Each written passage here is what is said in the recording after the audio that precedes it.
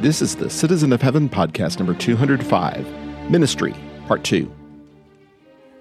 I'm Hal Hammonds, and I am a citizen of heaven, and your embedded correspondent in Satan's world. Thanks for coming back.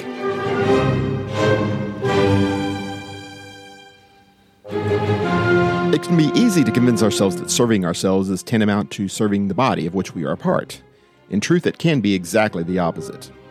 We pursue this idea in the second part of my conversation with Scott Taylor and Ryan Joy. Ryan preaches for the North Church of Christ in Fort Wayne, Indiana, and co-hosts the Bible Geeks podcast. Scott Taylor is a preacher and shepherd for the West Mason Church of Christ in the Cincinnati area. He also co-hosts the You Are From God podcast.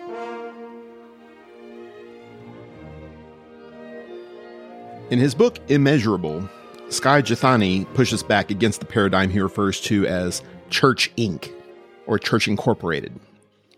Symptoms include leadership that emphasizes systems over relationships, preachers governed by their ambition instead of their love, and self-examination that is rooted in counting sins instead of building a relationship with God. What is best for the church, meaning the corporate structure, is not always best for the members or for the cause of Christ. It got me thinking, can we be guilty of using the church to further personal agendas? And if so, how can we self-identify and self-correct? Yes, we can. There's no question that as preachers, one of the things that we can do, and leaders that we can do, is make it about me. I can make things that it's easier for me to do it this way. I want people to do it my way. Even though I may try to justify that I'm trying to do this for God, it's the dangerous part of making sure, or striving to make sure that we're serving Him. That's what, 1 Corinthians 12, 13, and 14, again, that whole part of the division piece of it, a lot of it has come from the leadership.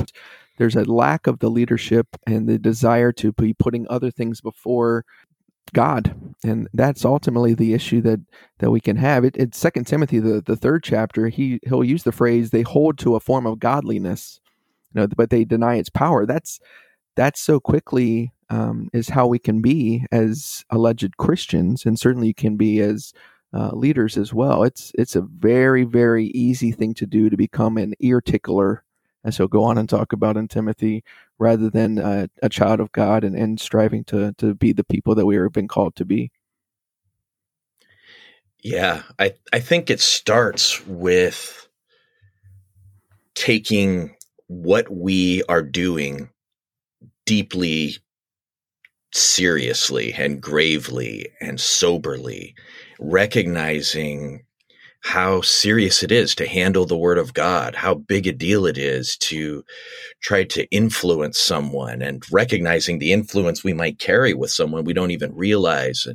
And the more weight we bring and recognize in these areas of the work that we're trying to do, the more we will lean on God. And so for my own growth and my own life and work, I find that approaching each task that I take on in God's service as a spiritual discipline keeps me with a properly ordered life where God is where He needs to be. And it isn't really, not only is it not about me, but I'm not the source. I'm not the decider. I'm the one that is just laying my gifts before Him, making myself available, seeking His wisdom.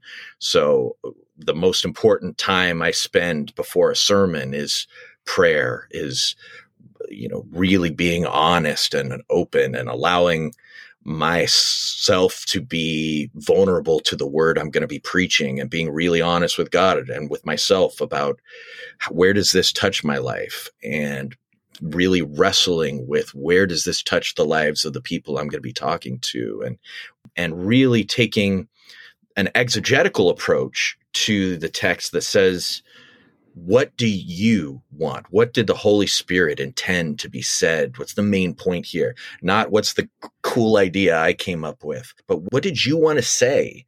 And then where does that intersect us? And really just partnering with God, constantly coming back, recognizing, this work humbles you. It does for me anyways. I guess it can go the other way too, but man, it sure makes you realize so little of it has to do with me, and God is doing work beyond my abilities. And when I think I've preached a great lesson, maybe it's not, but when I preach a bad lesson, in my mind, God is doing amazing things. And people are like, oh, my life was changed because it has nothing to do with me. It's about the power in the word and the power of all the prayers that have been offered. Our topic selection, I think, is a spiritual discipline. It's a practice where we bring it before God and make it a devotional part of our life where we're thinking through. I mean, I have wrestled with balance in preaching more than any other thing probably in my work. Is just, what does God want taught here? What does Jesus want to be emphasized, and how much should it be emphasized? How much should I bring specific issues? How much should I be talking about Bible authority? How much should I be talking about love? How much should I be talking about the cross?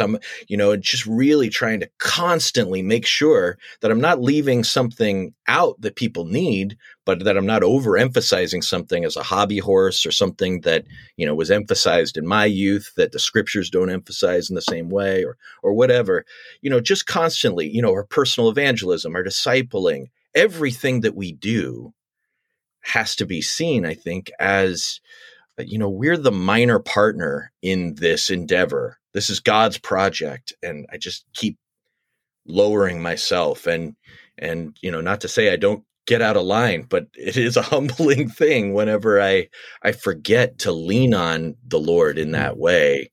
And it just keeps bringing me back. For me, early on as a preacher, I got given some bad advice. I was told, don't ever talk about the things that you've struggled with. And when I first heard that, I was like, okay, I'll take that because of the person that's telling me that. That is the worst advice I think I've ever received. If we put ourselves above other people as leaders, we're missing the whole point of our Savior, who was the perfect one who served, who did all these things. And that's what I love about 1 Timothy, the 4th chapter, when he's talking about apostasy and all these things that were coming up. He tells them in verse 6, and pointing out these things to the brethren, you will be good servant of Christ Jesus, constantly nourished on the words of the faith and the sound doctrine which you have been following. And then he'll go on and he'll talk about fixing our hope on God. Let no one look down on your youthfulness. And then verse 16 says, pay close attention to yourselves and your teaching. Persevere in all these things, for you do this, you will ensure salvation both for yourself and for those who hear you. What I've learned in my life is that if I'm focusing on growing in godliness, it takes away the Scott part of things. Mm-hmm. If I continue to use that term, for me, has really helped me out with this constant nourishment and what the purpose is behind what I'm doing. And that's helped out tremendously for me. And I'm sure everybody has their ways of reminding themselves where this is all about. But that word godly, I mean, just continuing to say that word to myself just really drives home for us thick-headed people like myself that this is not about you. You can say something good, and you can have a great sermon. Well, the reality is it's God's word, or it better be God's word that we're teaching. And it's that's where the glory needs to go, and the desire to make sure that we're doing things for him. And to the same points that you all have been making, this is one thing to talk about it like we are in a podcast, but to do this on a daily basis is what I think the constantly nourishing part is so unbelievably important. The prayer life, all those things that we talk about all the time, but there's a reason why we talk about them all the time. If we forget those, it so quickly will become the Scott show. Well, Paul's a good example of both ends of this spectrum, like you were talking about before. Paul will, at least in his private letter to Timothy, I think that it's fair to say that would characterize his conversation in general. He's willing to talk about being the greatest of sinners.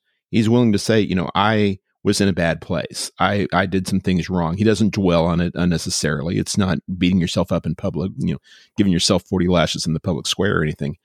But there is no hesitancy in bringing up his shortcomings, his shortfalls. Philippians chapter 3 is another good example of that. I'm still pressing forward. I'm still reaching for something better. And when he is dragged kicking and screaming into qualifying himself, he says in so many words, I speak as though insane. Do I really have to talk about this? Do I really have to talk about why I'm qualified to speak on this subject? Okay, I will. But I'm embarrassed for myself, and I'm really embarrassed for you that we have to go through this. The time comes for us to flash our credentials every once in a while, but that should not be the first club out of the bag. That should not be our knee-jerk reaction. I am a wonderful person and a great preacher and the best Christian you've ever known, and therefore you need to listen to what I have to say. That's not the approach that God's people have taken, not the good ones anyway. That sounds a lot more like the Antichrist types that the New Testament talks about. Yeah, the irony of the way Paul does that, 2 Corinthians is the book that I think of the most, where he is so vulnerable and so having to defend himself. But like you said, it's so awkward having to say why you're great. And what he ironically does ultimately to show why he's qualified is he shows what a mockery he is, what in the world, how he is being led in this triumphal procession as a slave or a prisoner of Christ, and how he boasts in his weakness, and how he's learned that in his weakness, God's strength is perfected. And so 2 Corinthians becomes this great example for those of us who are trying to be change agents in the church in any role, to see the power of being open and being weak, just owning the fact that we are imperfect, that we are going through struggles that are overwhelming and difficult. And sometimes we're in despair, and sometimes we have been self-deceived and we've needed to straighten ourselves out. And the more people can hear that, it actually lends credibility, because we're being real. They see themselves in us. You don't make that up, and you don't highlight it like it's some kind of great thing. You talk about the shame of it. You talk about the difficulty of it. I mean, it shouldn't just be in our preaching. It should be just the way we are with each other, because grace gives Christians a net to walk out on the tightrope of seeing ourselves more clearly, and to be able to be honest and speak the truth, because we found that God loves us anyway, and we are going to keep striving and keep trying. And we have seen growth as he's continued to work in us. All those things are really encouraging, but they come out of our brokenness and our pain. And not to defend the one who was giving Scott the horrible advice necessarily, but I was just this week reading from Psalm 73, and the obligation, to a certain degree at least, I think you can overstate this, but the obligation that we have to project strength, to project confidence and faith among others. He's complaining about being stricken all day long, verse 14, chastened every morning, etc. And then he says in verse 15, if I had said, I will speak thus, behold, I would have betrayed the generation of your children. He's found himself in a moment of weakness there. If we can use that as an opportunity to tell people, I have weaknesses too, and in those moments, I turn to Jesus and I find my strength in him. That's one thing. If I'm going to get up in front of the church and say, hey, you know what? I had a rotten week. I felt betrayed and beat upon, and Bible study really didn't do much for me. And I'm thinking about quitting this whole thing here. I'm just not sure about this whole God thing. The church doesn't need to hear that. If I'm going through that, I need to get out of the pulpit. I need to get some counseling, you find some friend to build me up, and decide one way or the other. But there's always an opportunity to find strength, whether it's in our leadership, ideally in our leadership. But even if the leadership is not all that strong in the moment, find the strength in Jesus. Yeah, I mean, I think that's what ultimately this all comes down to. What's the purpose of even talking about myself or anything when I'm preaching or talking to other people? If it's about bringing me glory, or look what I've done, or look what I've overcome, all those things, and take God out of the picture, you're missing the opportunities that are before us. And I happen to still be in 1 Timothy 4, but it'll talk about you being an example to those who believe. You're not going to be an example to everybody. Not everybody's going to want to see how you handle these things. But it says in verse 15, take pains in these things, be absorbed in them, so that your progress may be evident to all. People are going to see it if they want to see it.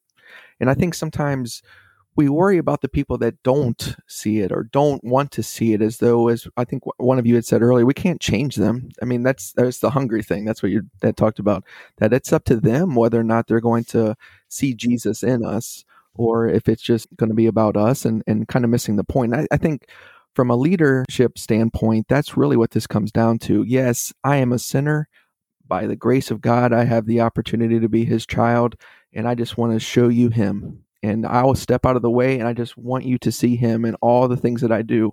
And the amazing thing is when I fail, and I'll fail, I'm a human, I'm going to show you what else he's able to do, which is forgive and continue to forgive. And I think if we have that humble attitude, it shines. That hopefully kind of just leads into what, like we've been talking about, constantly being absorbed in him and striving to be like him. If we could just keep that as our focus, it's amazing the distractions that go away, or at least the things that we don't care about anymore that are stumbling blocks or potential stumbling blocks for other people.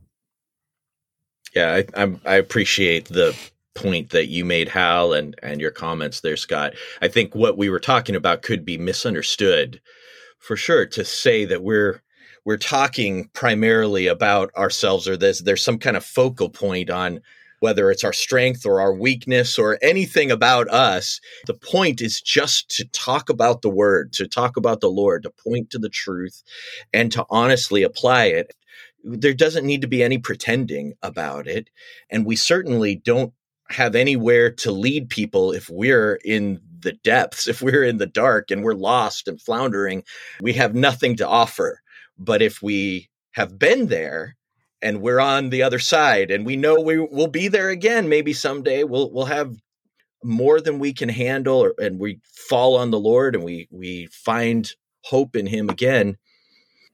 Being able to speak from experience has power. I once heard somebody say, preaching is scripture brought through the fire of someone's life. We could just get up there and read a Bible passage, and that would have power, that would have value, but it's not preaching.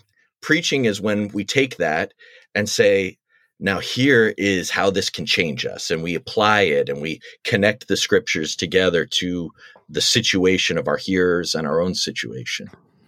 Yeah, that's what I think so neat about 1st and 2nd Peter. When you read it from the perspective of what Peter had done and the things that he went through, you come away with a different perspective of some of the things that he wrote. Same with John in his writings, Paul, obviously, as we've been talking about. And so to your point, it's one thing to get these amazing words, which are obviously from God, but you also get to see people that were imperfect, how they allowed it to change their lives and how they allowed themselves to grow. And that's all leading back to God, which is obviously the goal for all of us that we're striving to do. I have known of people in my life, and you probably have too, a lot of them are preachers, who have this very strong tendency to make themselves the hero of all the stories that they tell. And some of them have very good stories, very informative stories, very practical stories. I think preachers maybe more than most, except for maybe firemen, policemen, people like that, are in position to tell stories that are gripping and that are resonant and relevant. And in those situations, I try to be understanding and loving and draw whatever kind of benefit I can from that. But I can't help but be a little bit concerned about that. I don't know exactly how big of a problem this is. I guess I'm asking you guys how big of a problem this is. When we are up in the pulpit and talking about this great thing that I did and this lesson we can all draw from it or whatever, at some point, does that become more about me telling the story of me and less about me telling the story of Jesus? And how can we distinguish? Yeah, there's a scene from a TV show I remember where a guy is thinking about what story to give at an event. I think about the anniversary with his wife or his wife's birthday or something like that. And there's a story he wants to tell that his friend says, you know what, don't tell that story. I know your wife is a character in that, but that's a story about how you're cool. And so that doesn't accomplish the purpose, even though it's a great story. And even though it touches on this person that you're going to talk about, our stories need to be about the one that we're up there to talk about. This event that we have, the event is our lives, and it's all about the Lord. When we're gathered in the Lord's name, we are there to present why he is so worth following and so holy and different than anything else. I have this in my mind because I just taught that class on preaching and teaching. Just public speaking makes us very self-conscious when we first start doing it. Maybe it doesn't ever completely go away. I know I find myself after a sermon, the next day I'm replaying. Did I say that right? Did that work? You're just putting so much out there in front of people, and you want to make sure you're understood. And you can get caught up in wanting to look good instead of wanting to do good. Yeah. That's where all of this stuff that we talked about in the last half hour about our devotional, our prayer practice, our time with the Lord, our time just working through this stuff is so important so that we can leave all that stuff aside as best we can and get up there and be clear about our purpose. I do think that's an issue. I think that gets to a bigger issue maybe than just telling a story where you're the hero, but it gets to an issue about, are we clear on what we're here to do? Yeah. And I think that's what this comes down to. The motivation behind why somebody would tell a story. Is it to show that I'm the hero? I think of 1 Corinthians 14, and this may be interesting. This is one of my favorite phrases in this chapter when he's talking about spiritual gifts. But he's talking about what's the point of speaking in tongues if nobody's going to understand? And the phrase in verse 9, he says, unless you utter by the tongue speech that is clear, how it will be known what is spoken, for you will be speaking into the air. And I think sometimes we do a lot of speaking into the air. What was the point of me telling this story? And then he'll go on and say the key is encouragement or edification of the church. What's the purpose? Is it encouragement or edification of me? Or is it of helping the church or of Jesus? And ultimately, all of this, quite frankly, comes back to the heart. I mean, I've been in situations, you guys probably have as well, when somebody's doing the Lord's Supper presiding and it becomes about them. You're thinking that's totally missing the point of why we're here. And anybody can do that. A song leader, we can as preachers. It always comes back to our hearts and making sure that we're first and foremost, and I think as Ryan said earlier, looking in the mirror ourselves to see Jesus, to see if that's the purpose as to why we're doing this, or to really understand we're just speaking to the air. We want people to hear me. That is the danger. It's the temptation also, though, because you do have people looking and listening, and that can be a temptation if we don't remind ourselves of the godliness that we're striving to have. And I've been tempted by that over the years, and it just comes down to the truly understanding who he is.